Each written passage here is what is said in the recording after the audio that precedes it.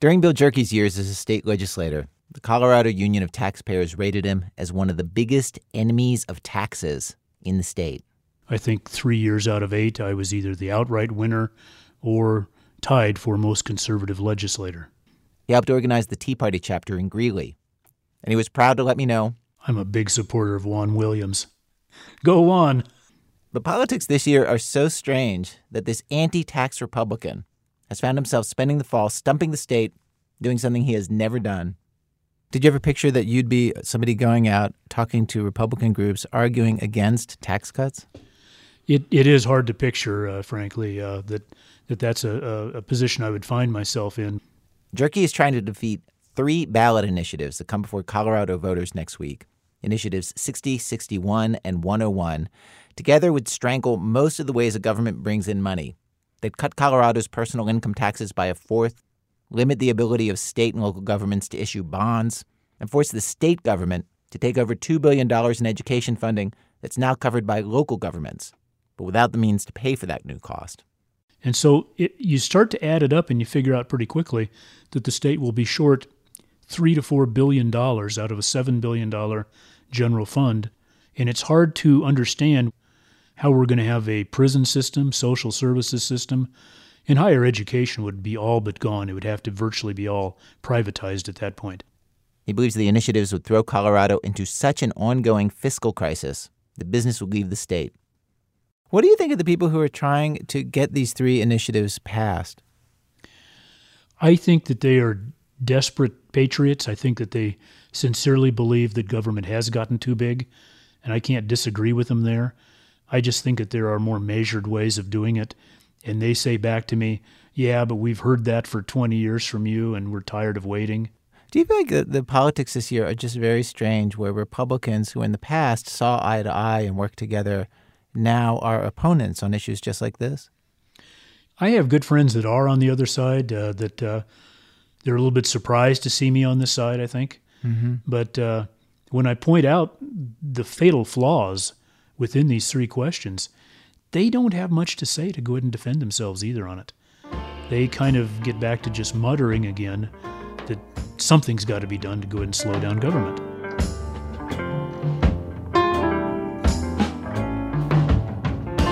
This year, we have Republicans impatient with the Republican Party and Democrats frustrated with the Democratic Party. There's a lot of African Americans that are very disheartened with the Democratic Party, and they see the abandonment of Barack as the abandonment of black people. That's Greg Shropshire of Rome, Georgia, a past president of the local chapter of a service organization called the 100 Black Men of America. He feels that the Democratic Party as a whole has not stood by Barack Obama. The fact that we're still discussing 20-something months into the presidency whether Barack is a Muslim or not is just asinine. And the fact that it's allowed, the fact that Democrats even allow people out there to even bring stuff like that up. And it's not we gonna slang mud, but the fact that you're not even speaking up for truth. But from WBEZ Chicago, it's This American Life, distributed by Public Radio International. I'm Ira Glass. Today on our show, on the eve of this midterm election, people looking at their own political parties and declaring, this party sucks. Our show today in 2 acts. Act 1, the conservatives. Act 2, the liberals. Stay with us.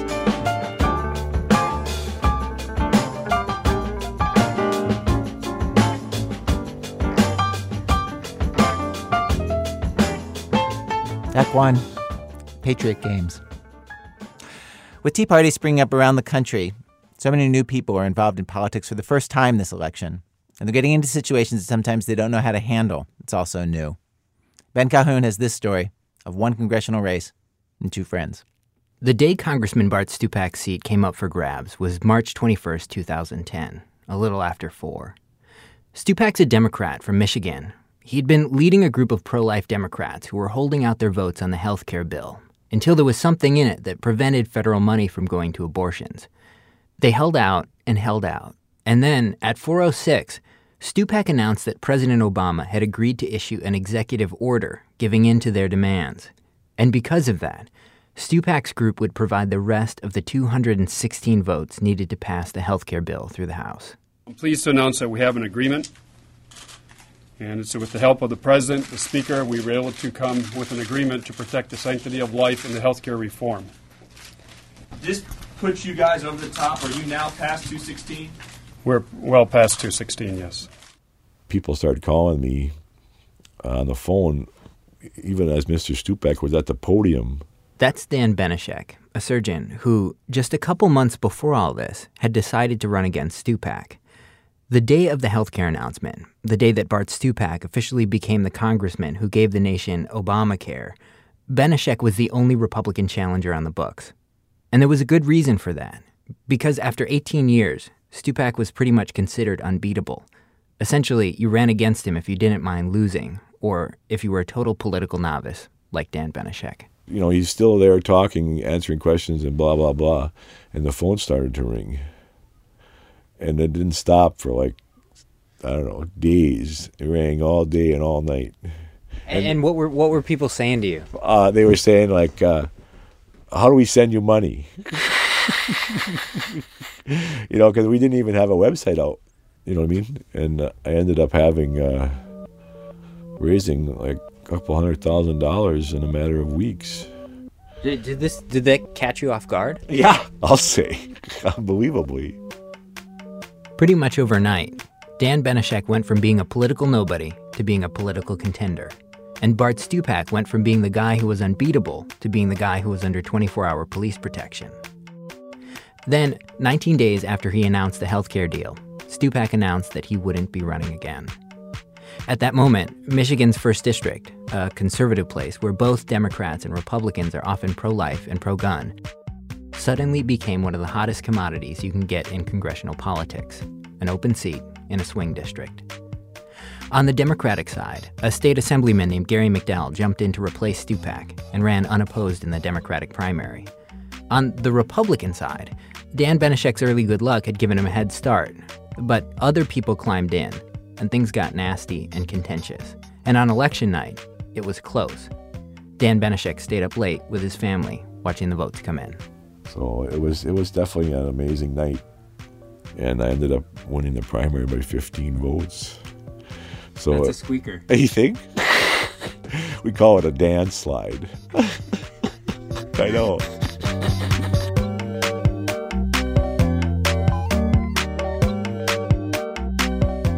The math for this race seems pretty easy. Swing district in a Republican year. You'd figure, after the primary, Dan Benishek would have it made. But it hasn't worked out that way, for pretty much one reason: Tea Party groups. Tea Party groups have been popping up all over northern Michigan for more than a year, and just like in other parts of the country, they've been making Republican politics more complicated.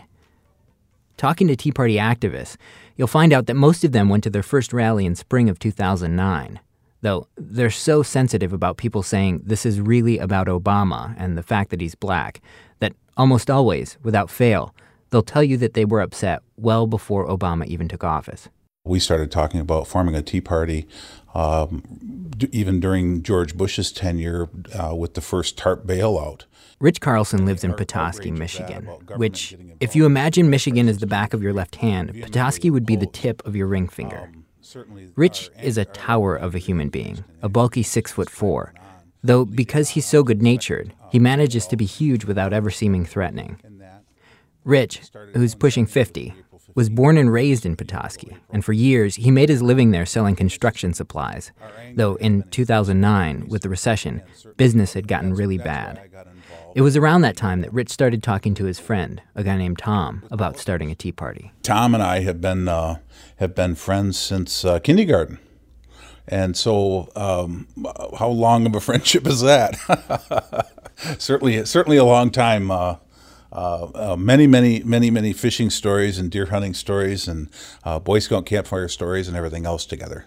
So the first guy I called was Rich. This is Tom Sweenor. So sometime in March, I said, we got to do something. Even if it's just 3 guys, go do something, protest, something to, because I was tired of yelling at my TV. You've probably heard that a lot.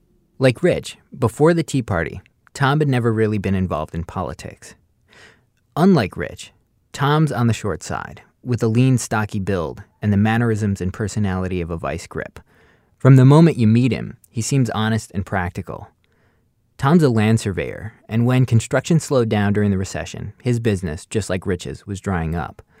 So Tom and Rich got together with some people from Petoskey and started planning a Tea Party rally. At some point, someone said, "Look, we need a headliner." They considered Sarah Palin, Ted Nugent, but both charged too much money. Eventually someone thought, what about Joe the plumber? And then one day, Tom says, Rich was reading about a Tea Party rally in the state capitol on tax day, and Joe the plumber would be there. We felt as a group that's the guy. Nobody has any way of knowing how to get hold of him, but Rich come up with the idea we could possibly meet him in Lansing. Rich Carlson, you know Rich, he's a lot bigger fellow than I, so he couldn't get through the crowd like I could. I'm a little guy, went through there like and I went up the stairs and I looked back on that crowd and I snapped some really cool pictures, and it really gave me a sense of power that this is a movement, something's going on here. But it was exciting to be there, but then it was also exciting because I went up into where Joe the plumber was at. I asked the security guard, he says, well, he's over here. So I went and I waited for him to get done speaking. I forget if he was talking to television people or whatever. And as soon as he come towards me, I had to say it as quick as possible because, he's just going to shuffle through the crowd. I said, we're having a tea party on May 1st in Petoskey, and we want you to come to our event. And he goes, oh, I like Petoskey.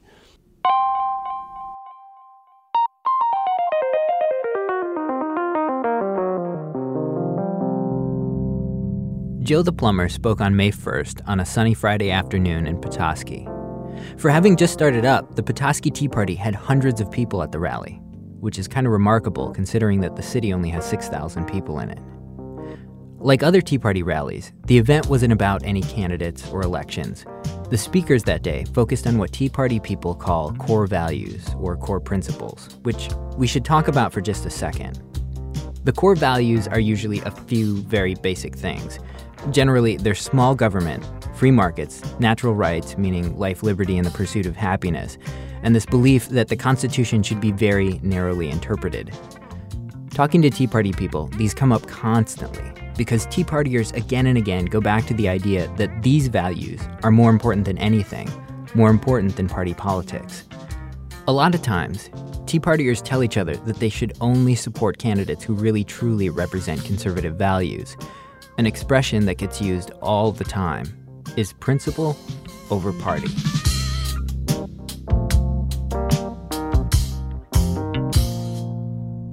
So late this summer, the race for Michigan's 1st district was chugging along. And one day, Rich Carlson gets a phone call. One day, I'm out on the back deck of my condo. Beautiful summer day. Cell phone rings, and I answer the phone, and I end up listening to about 20 minutes of somebody selling me on the fact of their core values and principles and what's wrong with the country and et cetera, et cetera, et cetera. The guy on the phone was a guy named Glenn Wilson. Wilson is a self-made millionaire who owns a telephone and internet company. Basically, Wilson was telling Rich he was thinking about getting in the race as an independent, running on a lot of Tea Party-type ideas. He was also saying he'd be willing to throw his own money into the campaign, so he wouldn't be some marginal third-party guy. At this point, Rich had been appointed president of the Petoskey Tea Party. Not only that, he'd co-founded an umbrella group for Tea Party groups all across northern Michigan, which was called the Northern Michigan Liberty Alliance. That day, Wilson was trying to persuade Rich to join his campaign, and Rich was up for it. I had a candidate that was viable, that had the financial horsepower to do it, could raise money, and had good core ideals. And so I thought, well, game on, potentially. Which was fine. And then Dan Benishek won the Republican primary, which meant that Benishek would be the leading contender to beat the Democrat in November. And most of Rich's Tea Party friends were excited to support Benishek. They were psyched to have someone who could take back Stupak's seat for the conservatives. At the same time, they were worried that Glenn Wilson was going to enter the race, split the conservative vote, and spoil everything. But Rich says he was convinced. Wilson was just a better embodiment of Tea Party ideals, so he went with the Tea Party philosophy, principle over party, forget who's the most electable. He wasn't worried about losing the seat. There's a tremendous amount of fear of putting a Democrat in this seat, not looking through the perspective that there's 435 seats in the U.S. Congress, and this is just one of 435 races that are happening November 2nd. Secondly, I believe it's going to be a landslide for the Republicans. So I think that no matter how this race turns out, independent, Republican, or Democrat, that it's still going to be a Republican-run House and more than likely a Republican-run Senate. Essentially, Rich said, if Wilson split the vote and the Democrats won the race, it might even be a good thing, because Republicans would have to cater more to Tea Partiers the next time around. This is one of the ways to return one of the parties closer to Tea Party ideals. Putting the ideals first. Definitely principles above party. Rich signed on as Wilson's campaign manager, but he didn't tell anyone in the Petoskey Tea Party. He knew none of his friends would like it. They'd all talked about Wilson being a spoiler. But Rich also knew his secret could only last for so long. Tom, Rich's best friend, says it all came out in the open during the group's first meeting after the primary. That first meeting after the preliminary election, I went to the Tea Party. Rich is there, and, there was quite a number of people. But Rich Carlson got up and walked out of the room, and this other gentleman that's there with his wife followed him. That's when I went, that's Glenn Wilson, and they're going out to coach him how to talk to us. Later on, I overheard Rich say to him, now don't ever do this or don't ever do that. This is Karen LaCrosse, vice president of the Petoskey Tea Party, who says that night, at first, she didn't even know why Rich was giving Wilson advice. And then it dawned on me, oh my God, he's grooming him for candidacy. And then he introduced Glenn Wilson. He would speak, and Rich would cringe because he's saying something he's not supposed to say. And because Rich is my buddy, I knew what he was up to. And I thought, but just 2 days ago, we had this discussion about we hoped he didn't enter the race. And I'm like, And then later on, like within days, we knew that he was working for him. And we were all shocked. For days after that meeting, Tom and Karen and others in the Petoskey Tea Party say they tried to get in touch with Rich. Tom called him at his house, on his cell, at the campaign. He texted him. One day, he even called a radio show and publicly went after Rich and Glenn Wilson. Karen LaCrosse says everyone felt betrayed, but Tom took it especially hard. Tommy, being the emotional person that he is, I think he took it personal. It's hard to detach yourself, especially when you have a friend like that. I think they because they're like brothers, and because they took different paths, and they think that each one has got, consequences that they can't support. They took it too personal. Tom's made it very vocal how disappointed he's been, and how hurt he's been. Rich and Tom went from talking 5 times a day to not speaking at all. Without an explanation from Rich, Tom now thinks the worst, that Rich didn't take the campaign manager job because he believed in it. At this point, he says Rich was unemployed and he took the job for the money. Essentially, his theory is now that his best friend is a sellout. I guess Rich feels he's doing good, and the money came, so I hope the hell it was a lot. I hope it was a king's ransom, dude. I hope it wasn't just some chump change, because I would hope that my friendship is worth 10 grand. A guy that's known him for 40 freaking years. Well, we did pull an emergency meeting together. Petoskey Tea Party Vice President Karen LaCrosse says after a week of trying to get a hold of Rich and talk him out of what he was doing, she and the other board members decided enough was enough. So they called a meeting without him. And it was just like we all called each other and said, can you be there, can you be there? And we all went into a room at one of the people's offices, and we said, okay, here's the deal. Rich has been a great leader.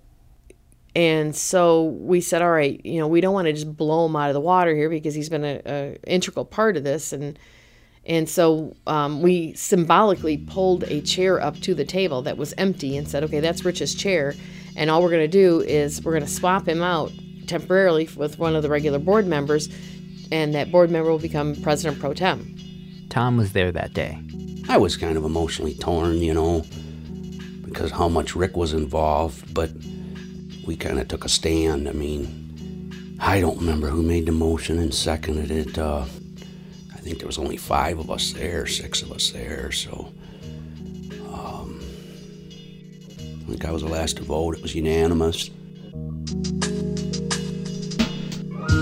Even if Tom doesn't remember who it was that seconded the motion to push out Rich, records from the meeting show who it was, and it was Tom himself. For Rich, this meant he'd just been voted out of the Tea Party group he'd helped create. I was notified by just standard minutes of a special meeting that was held, that I was going to be, that there were an interim president was being appointed until I came off the campaign trail. And at that moment, do you remember what you thought and felt when you read that? My initial thoughts were the GOP has taken over this Tea Party too.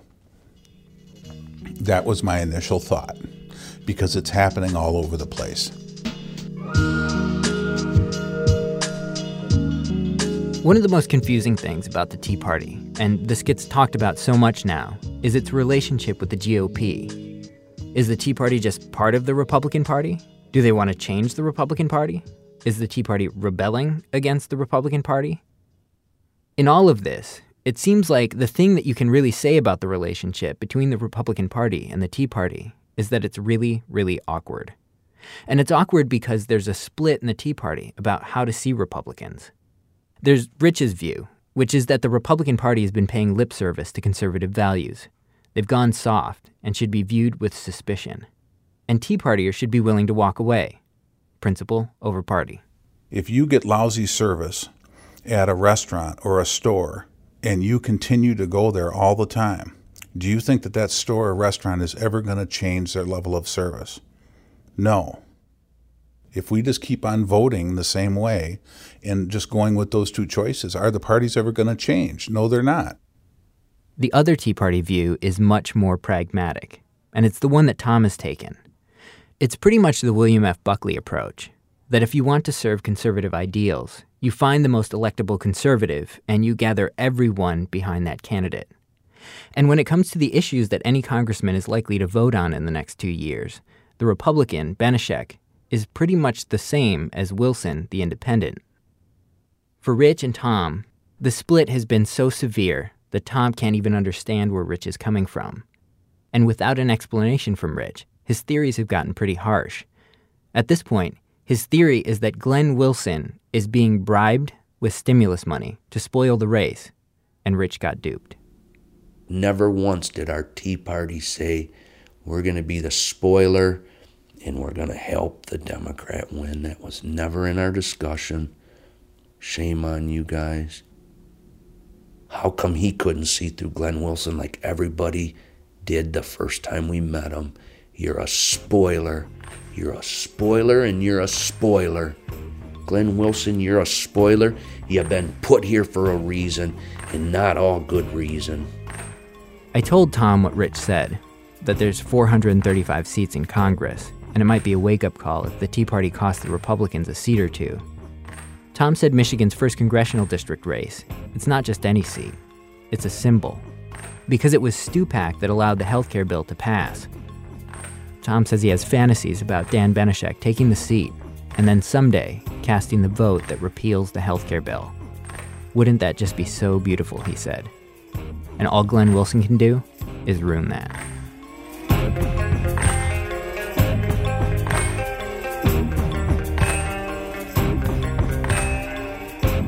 According to the latest poll, the race between the Republican, Dan Benešek, and the Democrat, Gary McDowell, is now a dead heat, each of them holding about 40% of the vote. Rich's candidate, Glenn Wilson, is getting 8% of the vote, meaning he could actually be a spoiler and throw the race to the Democrat.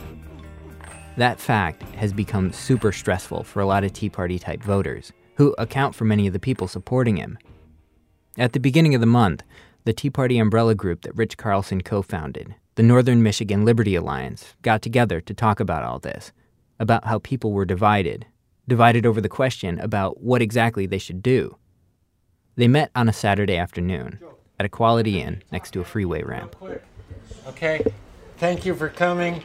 This place still costs us money. Anybody would like to donate a couple of bucks in our can, we would appreciate that. About 40 people from Tea Party groups all around northern Michigan were there that day. Within the first half an hour, one guy stood up and stated the whole dilemma pretty plainly. He said recently he'd read a book about libertarianism, and in the back of the book, there was a quiz, so he took it. Was surprised to find that I am 100% libertarian in philosophy. My question is, even though I might like to be a libertarian, I would also like to have an influence. And it seems like we've got a problem to really make something happen. And so as such, I don't know anything better I can do at the moment than to vote Republican. I don't like that, but what do we do? Again and again, the room felt like a bunch of independent-minded idealists coming up against the hard political reality that the Republican Party, the one so many of them resent, is their only real viable way to be relevant. Through all this, Rich Carlson sat at the front of the room, so quiet you wouldn't have known he was there. Then, at one point, Karen LaCrosse, the vice president of the Petoskey Tea Party, Rich's old group, spoke up. Karen said it was possible for the Tea Party to take sides with the Republicans without being co-opted. She singled out Chad Stevens, this really thoughtful libertarian guy who'd co-founded the Northern Michigan Liberty Alliance with Rich. Do not implode on each other. That's my concern, is we're all sitting there trying to poke each other in the eye saying, you're wrong, no, you're wrong, no, you're wrong. We can't do that anymore. And Chad, if you want to vote for a third-party candidate, you know what, that's your zen. You know, that's what you know, but the bottom line is don't sit there and poke each other in the eyes. We're not making any ground. Well, I'd say this, and I agree with what you said. The attacks on people like Rich Carlson have been tarred and feathered for advancing liberty the way he best sees fit. If we all want to vote for Dan Benishek, the Republican, great. But if 10%, 15% want to advance liberty and they're sick of the two-party system, fine, that's their call. The GOP has only itself to blame for people looking elsewhere. For years, they have thrown liberty under the bus. After about 5 hours of this, someone from the Glenn Wilson campaign, that's Rich's guy, they whispered to me that Glenn was outside and he wanted to talk to me. I walked out and around the corner to the parking lot where Glenn's campaign bus was idling. It's this big silver deal with a huge photo of Glenn's face and a big bald eagle on the side. A couple days before all this, I'd spent a day on the bus, and just to give you a little sense of him, Glenn's in his 40s, but he looks 30, and he drinks Mountain Dew relentlessly.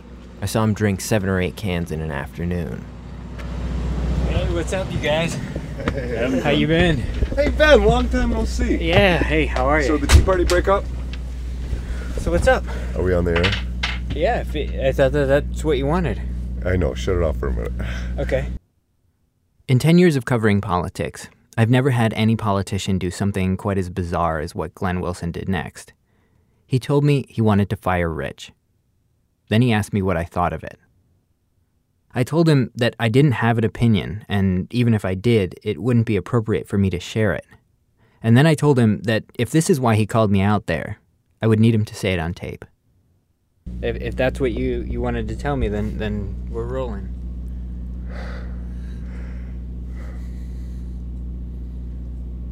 I think I need to relieve Rich of his position as campaign manager and install a new campaign manager. We need to find a campaign manager that's able to organize and manage in a much more efficient way than Rich can, or has. Well, when are you going to tell him? As soon as he comes out of this meeting. After the meeting, Wilson grabbed Rich, and he led him down a hallway past the hotel bar into a small conference room. I waited in the hall. Back on the bus, Glenn had shown me the campaign calendar and said he was going to fire Rich because he hadn't set up enough events. What I didn't say to him then was that I'd spent time with the other campaigns, and their schedules weren't very different, though maybe Glenn was just too inexperienced to know that. After about 10 minutes, Glenn walked out. As he passed me, he winked and said, "Thanks, have a good one." So I went to talk to Rich. Yes, sir. Hey. Yes. How's it going? Wonderful. Am I on tape? Oh, okay, good. Glenn had taken away Rich's briefcase, computer, and his phone, which all belonged to the campaign. And Rich stood there, packing his things into a plastic shopping bag. Total surprise to me, so. It has nothing to do with politics, just organization. So that's the way it goes. So just can you tell me about the conversation that you just had? No. Why not? Maybe in a day or two I can, sure. It just happened moments ago, so I'm tired. I've had a long day, and I'm looking forward to going home. I have to say I feel really bad for you. No, don't feel bad for me at all. No. Rich had lost the Tea Party group he'd started the year before.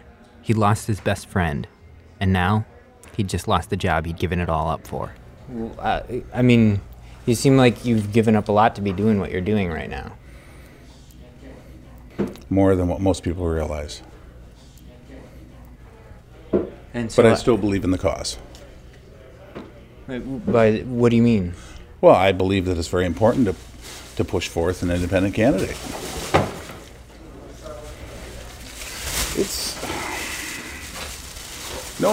Am I crushed or disappointed? Yeah, I'm disappointed I couldn't see it to the end, but I'll still be involved.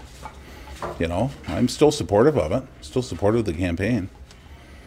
I think it's great to give people a viable option besides the normal two-party system. For once, they've got somebody that's running that can actually win this thing. A couple days after he got fired, I met with Rich one more time before leaving Michigan, just to talk about how he was feeling and what was happening now. Then, while we were sitting there, Rich got a phone call. Local Tea Party. Sorry. That's right. The call was from a guy named Tony Cutler, a campaign staffer for the Republican candidate, Dan Benishek. Tony, how you doing? Richard, what are you doing? You don't want to know. What? I heard you were released from the Glenn Wilson campaign. El douchebag. How are you been? Well, good. How are you? I'm doing great. Released. We had a difference of opinions. How about if I leave it at that? So let's get you out on the side of bashing him by saying you left him and are against his campaign, and we'll make you look good for leaving, and we'll spin it. Tony gave me permission to broadcast this conversation, though he asked that I say that he was not calling Rich on behalf of the Benishek campaign, which seemed like a strange request because in the call it was pretty clear that he was. He was telling Rich that Rich should put out a press release, and he should lie. He should say that he hadn't been fired. Instead, he'd quit out of principle because Wilson was going to be a spoiler.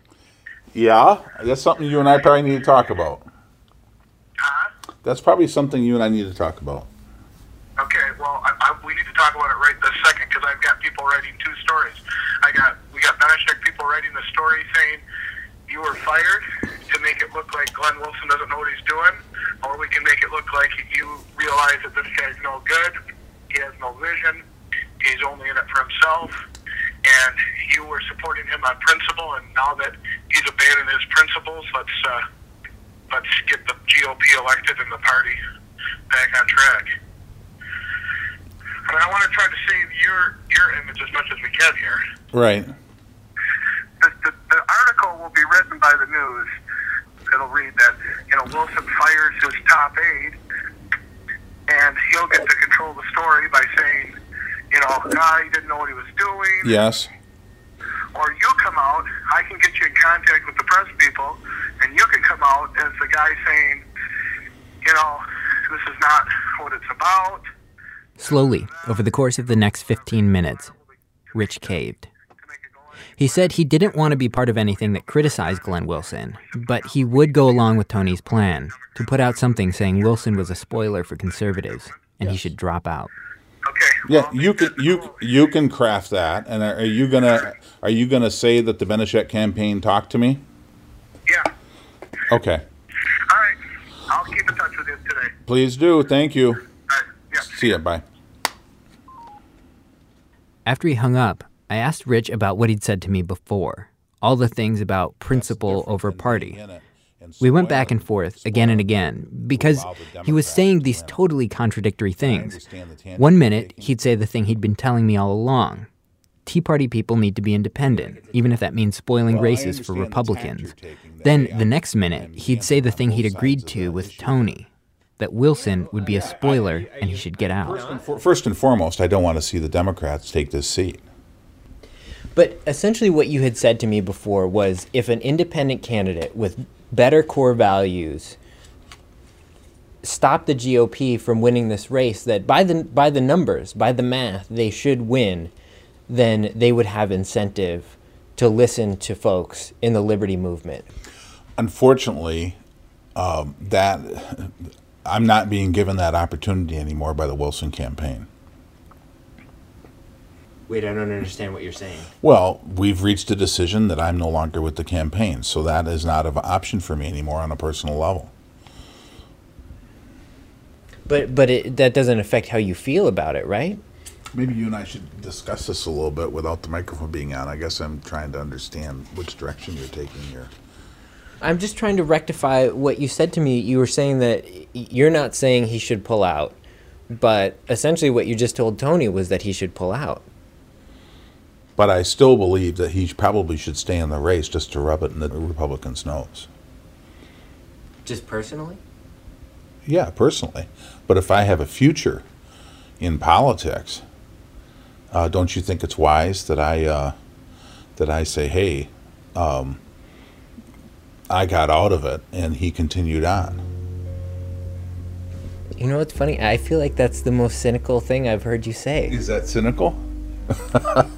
Is that cynical? Well, a little bit, don't you think?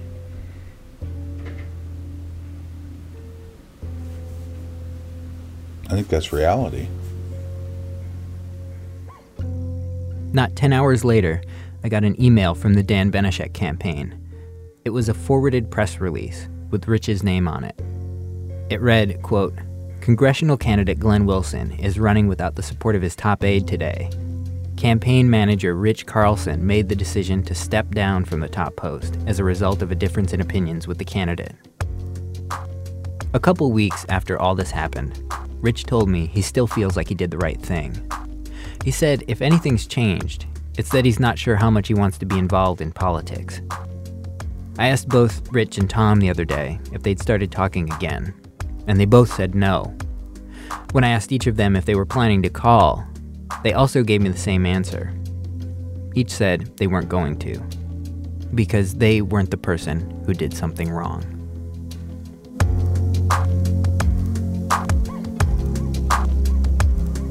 Ben Calhoun is one of the producers of our show.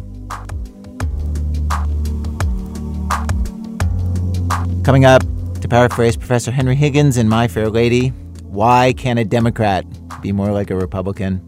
That's in a minute from Chicago Public Radio and Public Radio International when our program continues. It's This American Life from Ira Glass.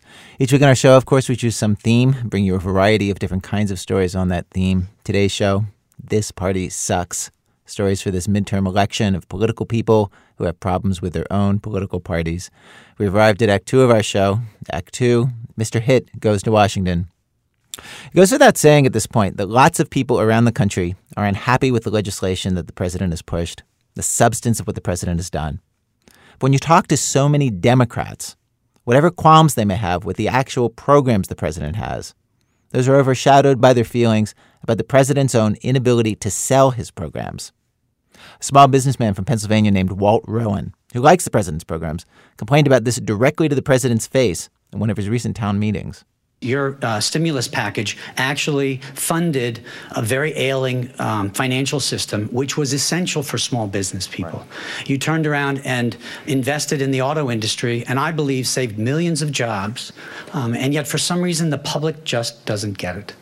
because you're losing the war of sound bites. You're losing the media cycles. On issue after issue, Republicans have catchy, understandable sound bites, and the Democrats seem to have nothing. The stimulus is another one where Democrats are fighting a well-articulated, oft-repeated Republican narrative about deficits and a failure to deliver results with really pretty much nothing. On health care, the lack of any persuasive message has left Democrats running from the issue. It's barely mentioned in TV ads and congressional races around the country. On financial reform, there's been no understandable explanation for what the hell led us into the recession and what is needed to fix it. Back in the 1930s, FDR used high-profile hearings, the Pecora hearings, to create a national consensus about what had gone wrong in the economy and a mandate for what to do next. Nothing has played that role for the Democrats today. Jack Hitt voted for Obama back in 2008 and normally prefers to watch politics from the sidelines. But after witnessing this 2-year display of lame-assery, he decided he had to go to Washington to try to understand. What happened? These new Democrats who came to power in 2008 were supposed to be such savvy communicators. 2 years ago, all over the country, Democrats adored Obama's verbal jiu-jitsu, his team's rapid response to attacks and daily messages. When Sarah Palin tried the palling around with terrorist shtick, linking Obama to 60s radical Bill Ayers, the rapid response team laughed it off, saying, sure, Obama denounced these terrible bombings that happened when he was 8 years old. They knew how to do it. The campaign slogan, Yes, We Can, seemed as much about saying that Democrats could create a message machine just as effective as Fox News, the right-wing think tanks, and the weekend echo chamber of deployed pundits. Where did that aggressiveness go? When Republicans called the president a Muslim, Barack Obama himself said, I will always put my money on the American people. On the American people. And I'm not going to be worrying too much about whatever rumors are floating on. Really? I mean, by now, even my mother knows that if you don't respond to an attack, then the attack becomes the new reality. If your enemies insist that you are a Bolshevik and no one responds with a coherent counter-message, then people who think you are a Bolshevik will get elected to Congress in disturbing numbers, which is about to happen. Is no one who could call them up calling them up and telling them the obvious? Or maybe there's some theory behind the inaction that we're just not seeing. Maybe this is one of Obama's long game tactics, one of his legendary triple bank shots. For nearly 2 years, I've wondered, what's going on over there? What are the Democratic strategists thinking? To find out, I turned to one of the top insiders, someone who's close to Rahm Emanuel and talks to David Axelrod, who meets with the top Democrats in the House and Senate, who writes an occasional candidate speech and also works the media side as a commentator on CNN, the former Clinton aide, Paul Begala. The first thing I learned when we sat down in a conference room in D.C. was not reassuring. He's easily as frustrated with the Democrats as I am. Take the recent statement from the president in the New York Times that, quote, bipartisan cooperation will flower right after the election. When monkeys fly out my ass. Anyone who's watched the last 15 years knows how smartly Republicans craft their messages. Grover Norquist or some other leading conservative strategist faxes or emails out the topic of the day and a list of phrases to use in discussing it, hence the term talking points memo. Conservatives everywhere fan out and repeat the talking points in every form of media. Everybody's talking about it, so their position seems inevitable. If the Democrats are attempting anything like this, it's some very subtle jujitsu. I put it to Begala, is what looks to me like a lack of strategy actually a strategy? For example, during the healthcare debate, right, the other side starts shouting death panels. And the Obama administration and the Democratic Party at large has no answer to this, right? They don't have a theme of the day that they're promoting for healthcare reform. You know, the answer is, you want to see a death panel? I will take you to a death panel. And go to a big private insurance company, stand out in front of their building, and tell the story of the girl. I can't remember her name now. I think it was Natalie. Anyway, there's a little girl who was denied her care and she died. That's a real death panel. And it happens every day in the private insurance system. That's the real answer. That is the real answer. So why didn't Democrats hear that 2 years ago? Why didn't they say it? Why didn't they say it? I called everybody I know. I did. And what did they say? You know, some said, sure, fine, and then went off, did something else. Others, there's a real fear in the Democratic Party of appearing anti-business. And Democrats are not anti-business, but they're really worried about that. There's a terrible concern that they're going to appear anti-business. They worry endlessly. Or take the Obama is a Muslim line. Rush Limbaugh now regularly refers to the president as Imam Obama. If this were, say, Joy Behar referring to the Republicans as Klan members, actually that happened. And the Republican response was one you've seen dozens of times on all sorts of issues. The pundits fanned out onto the talk shows, turned indignantly to whichever unlucky Democrat happened to be booked on the panel, and demanded, "Tom, I would love to discuss the economy, but before that, I insist that you join me in denouncing Joy Behar for comparing Republicans to the Klan." That's how it's done. Push back against ridiculous language. Put the other side on the defensive. Make them cringe. A standard part of the Republican playbook for the last 20 years. Why don't Democrats just do that? Well, Begala actually knows the answer. He says Barack Obama doesn't want to offend anybody. There's a billion Muslims in this world, and there's nothing wrong with them. And there's a whole lot of Muslims in America and a whole lot in his military who are risking their lives for us. So he can't accept any kind of rubric that suggests that somehow it's a pejorative to call you a Muslim. I'm just saying for the president himself. Now, well, he does have a party surrounding him. Exactly. What's going on? Exactly. That's where he needs his side and his party to put it out. In Kentucky, Conway has asserted that Rand Paul a million years ago did something that was vaguely non-Christian, and all the Republicans have their petticoats up, okay? Right. Let me just explain what I'm talking about here. Jack Conway's the Democrat running for Senate in Kentucky, and he ran a TV ad about his opponent, Republican Rand Paul, about how when he was a student at a Christian college, Rand Paul was a member of a secret society that mocked Christianity. Conway is being attacked from all sides for questioning his opponent's faith on TV. And Conway may lose the election because because of this issue. When they do show some cojones, there's always someone saying, "Oh, don't do that, don't do that." And I think they ought to just fade the heat. Okay, you're right. Conway had some cojones, but who are the people who jumped on him for running that ad? Democrats. Some did. I defended it. I did strongly. No, it seems like there's always an excuse for why Democrats have to retreat and cringe. And, there's always like, well, we don't want to offend the Muslims, so we're not going to engage on Obama is a Muslim president. We don't want to engage on death panels or health care too much because it might make us look anti-insurance company or anti-business. So there's always an excuse for why they can't push back. That's right. Then, in early September, Obama and his team seemed to wake up. Obama said that the Republicans were holding, quote, middle-class tax cuts hostage to millionaire and billionaire cuts. The next day, Treasury Secretary Tim Geithner repeated that line, almost word for word. A real talking point. I looked forward to one of those Jon Stewart bits where he quotes a half dozen officials robotically reciting the same soundbite before he rests his face in his open palms. Only this time it would be Democrats, not Republicans. They want to hold these middle-class tax cuts hostage until they get an additional tax cut for the wealthiest 2% of Americans.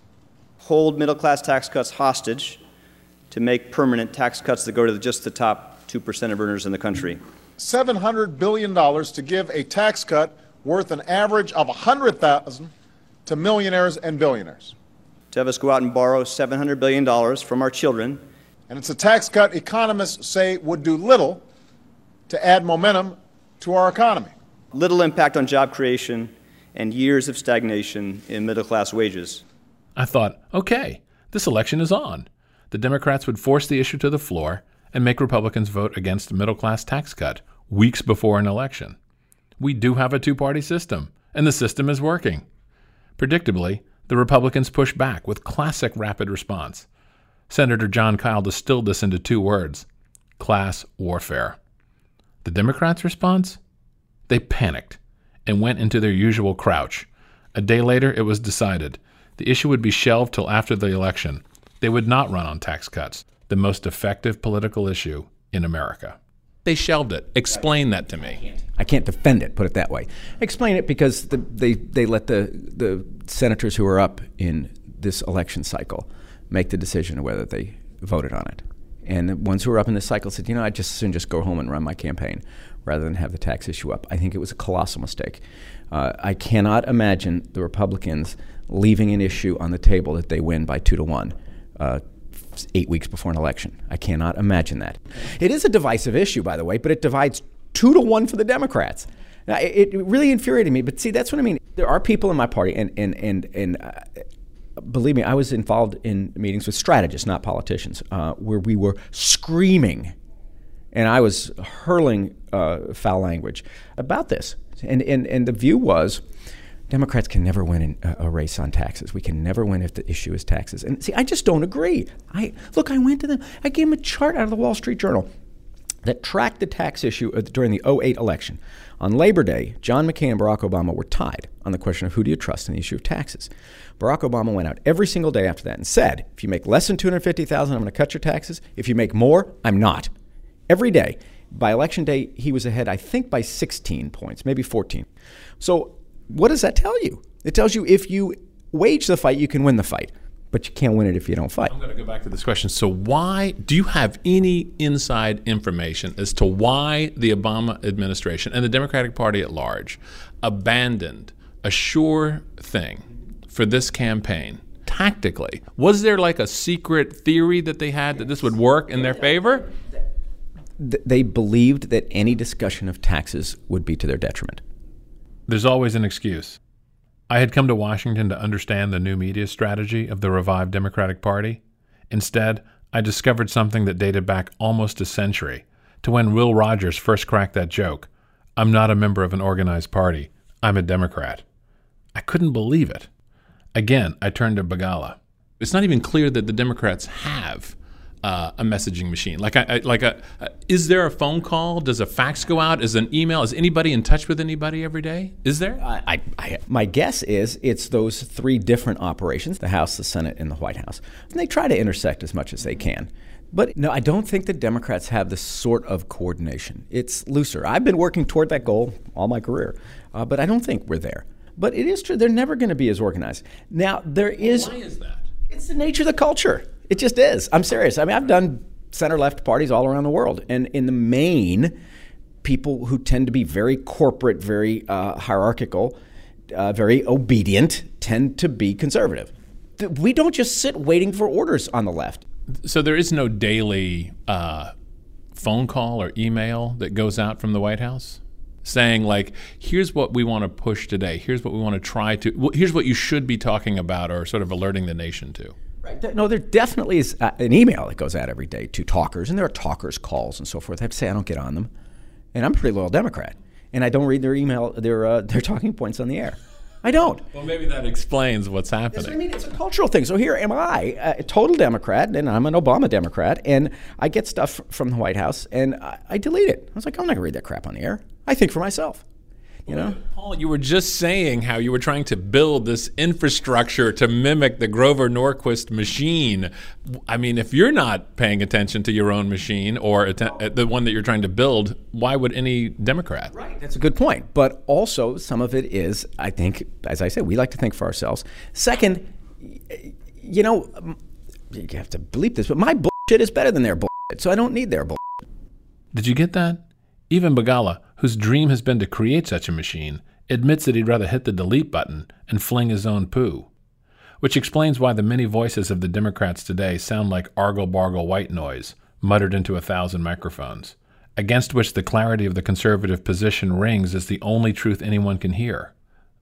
The Begala told me he actually thinks the Democrats have gotten better in the last few weeks, and that there will be some surprises among the massive losses, constructive surprises. You will find the Democrats who survived are the ones who had some spine. They're not the ones who ran away saying, oh, I didn't vote for health care and I didn't, you know. No, they're going to be the ones who stood up and said, I'm leaving now, tonight, literally to go to Ohio to campaign for this guy, John Bocheri, Iraq war veteran. He represents a district that had been Republican for 60 years before he was elected. He cast one of the deciding votes for the health care bill, and he was asked about it in his heavily Republican district. And he said, you know, I used to think I was brave, and I used to think I was tough, and I've flown into enemy fire, been on 4 combat missions. But I'm just not tough enough to look this lady in the eye who's got breast cancer and tell her I'm going to deny her health care. I'm not tough enough to do that. If you want somebody that tough, you got to vote for a Republican. Now, I love this guy. I think John Bocheri's going to win. I hope he does. I'm going out to help him. But if he does, people will say, well, maybe I ought to be more like that than like some of these, you know, wimpier Democrats.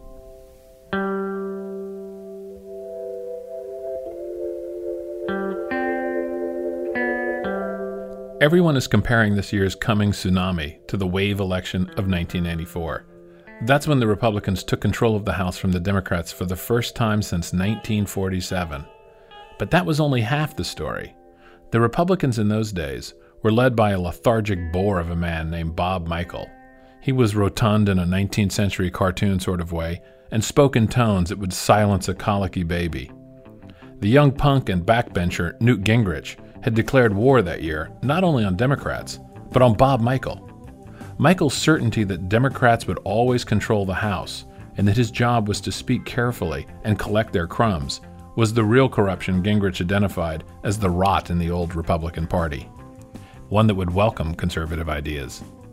The current Tea Party rebellion is much the same.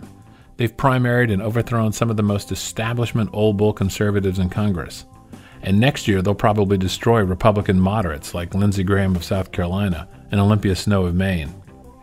Meanwhile, Democrats live one election at a time, one issue at a time, unaware that they've become electoral wallpaper in front of which daring conservatives delight in performing, and that the Democrats' only hope is to understand that their real enemy is not the Republican Party, but their own imaginations.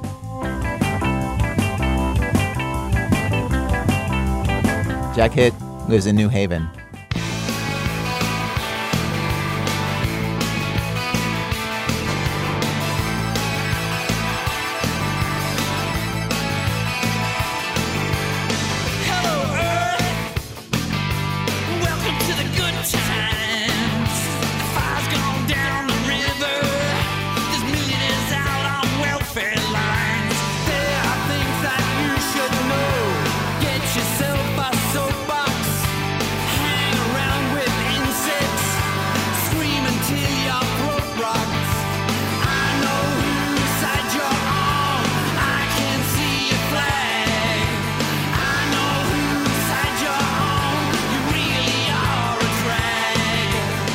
Our program was produced today by Ben Calhoun and our senior producer Julie Snyder, with Alex Bloomberg, Jane Feltus, Sarah Koenig, Jonathan Menjivar, Lisa Pollack, Robin Semyon, Alyssa Shipp, and Nancy Updike. Seth Lynn's our production manager. Emily Condon's our office manager. Production help from Sean Wen. Special thanks today to Peter Zimmerman, Greg Marshall, David Wasserman, Josh Bierman, Scott Horsley, and Beth Donovan. Our website, thisamericanlife.org. This American Life is distributed by Public Radio International. WBEZ Management Oversight for our program by Tori Malatia. He's kind of sore with me because we had plans this week and I took a little freelance work instead to make a little money. What the hell, it was a lot. I hope it was a king's ransom, dude. I hope it wasn't just some chump change, because, I mean, I would hope that my friendship is worth 10 grand. I'm Ira Glass. Back next week with more stories of This American Life.